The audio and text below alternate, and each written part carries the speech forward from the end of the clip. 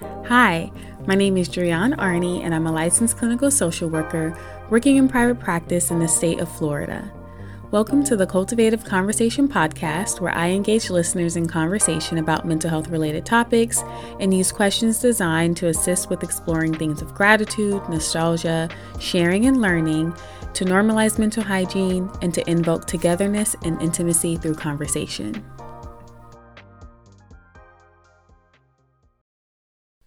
Welcome to another episode of the Cultivative Conversation podcast. Regular episodes are coming in the new year. However, I did not want to let 2021 end without checking in. The new year has always been a big deal in my life. As a child, it meant champagne showers at midnight with my mom. And as an adult, it has been focused on resetting and planning my goals for the upcoming year. This year, though, is a bit different. This year, I became a lot more intentional in my practice of gratitude, and it has allowed me to make significant shifts in how I cope with everyday stressors and with the impact of the ongoing pandemic.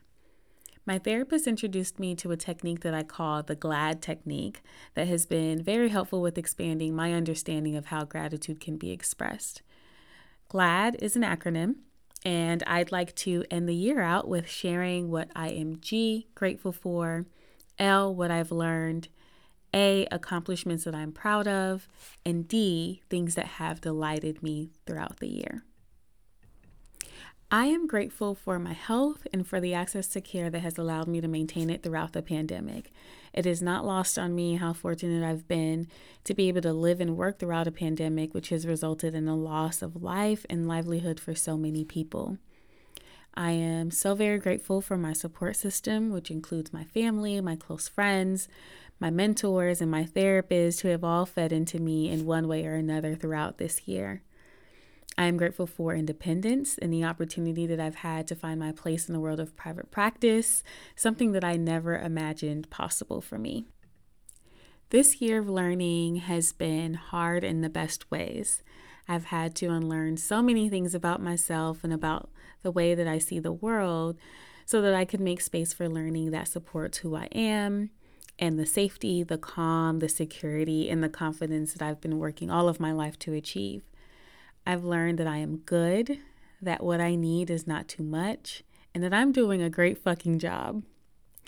Change used to scare me so much. Today, I embrace it. I'm welcoming it, and I'm looking forward to the change that will come with the learning that I remain committed to continuing to do in the new year. Reflecting on my accomplishments made me have to check myself right quick. July 2021 made it 1 year since I've been in private practice full time, and I am so proud of myself. But I had not taken a moment before I sat down to write this episode to reflect on all that this has meant for me. I honestly still don't really know, and I imagine that it may change with time, but today I am proud. Another accomplishment that I am proud of is finally, because it's been a long journey, finally establishing consistency with working out. I never imagined that becoming a consistent fitness person is that a thing? I don't know. But I never imagined that what being active looks like for me today would teach me so much about how resilient I am, or that it would be a source of reinforcement of belief that I can manage the challenges that come my way. I set goals, and when I finally smash them, even the smallest of them, I feel like the strongest, most capable person in the world. One of the things that are at the top of my list of delights this year is having my family visit me here in Tallahassee. I've spent a lot of time away from home, and having my most important pieces of home share my world is always a delight. My clients have also been an absolute delight. I feel so lucky to have connected with so many people who are kind, respectful, considerate, and motivated to do the work. This is an accomplishment, but also an accomplishment that brought some delight. I've always wanted to take a staycation and was able to do that this year, and it was an absolute delight of a time. There are so many things I could list. This year has been good to me, and I think it's because I've been better to me, and just thinking about it is an absolute delight. Looking back at my list, I have so many things and experiences that I've missed, not because I wasn't there, but because I tend to spend so much time in autopilot. One thing, probably the greatest thing that gratitude practice has gifted me are more moments to coast and to enjoy the view from wherever I am in that moment.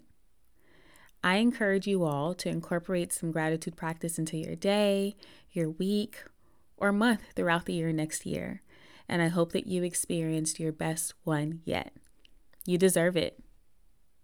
Talk to you again in 2022. Thank you for joining me for this cultivative conversation.